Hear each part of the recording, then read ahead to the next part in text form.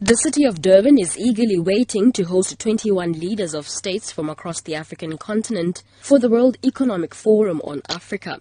The three-day gathering consists of breakfast sessions and workshops that will provide a platform for entrepreneurs to share their experiences with international counterparts. The meeting is expected to contribute significantly to the province's economy. However, a local trader, Mantombi Ngobo, who has been selling her goods on Durban's beachfront for the last 10 years, has a different view. Ngobo says supporting their families has become difficult because the profit they derive from tourists during international events in Durban is not enough.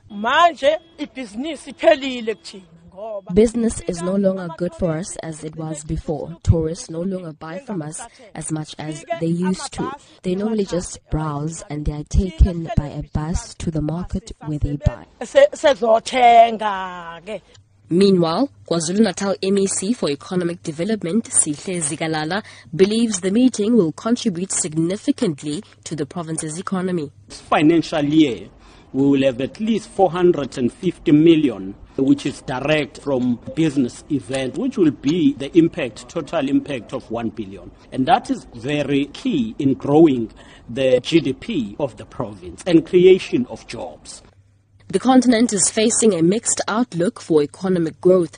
This year's forecast is expected to be lower than the 5% average of the past decade. This is largely due to the drop in commodity prices and the economic slowdown in China.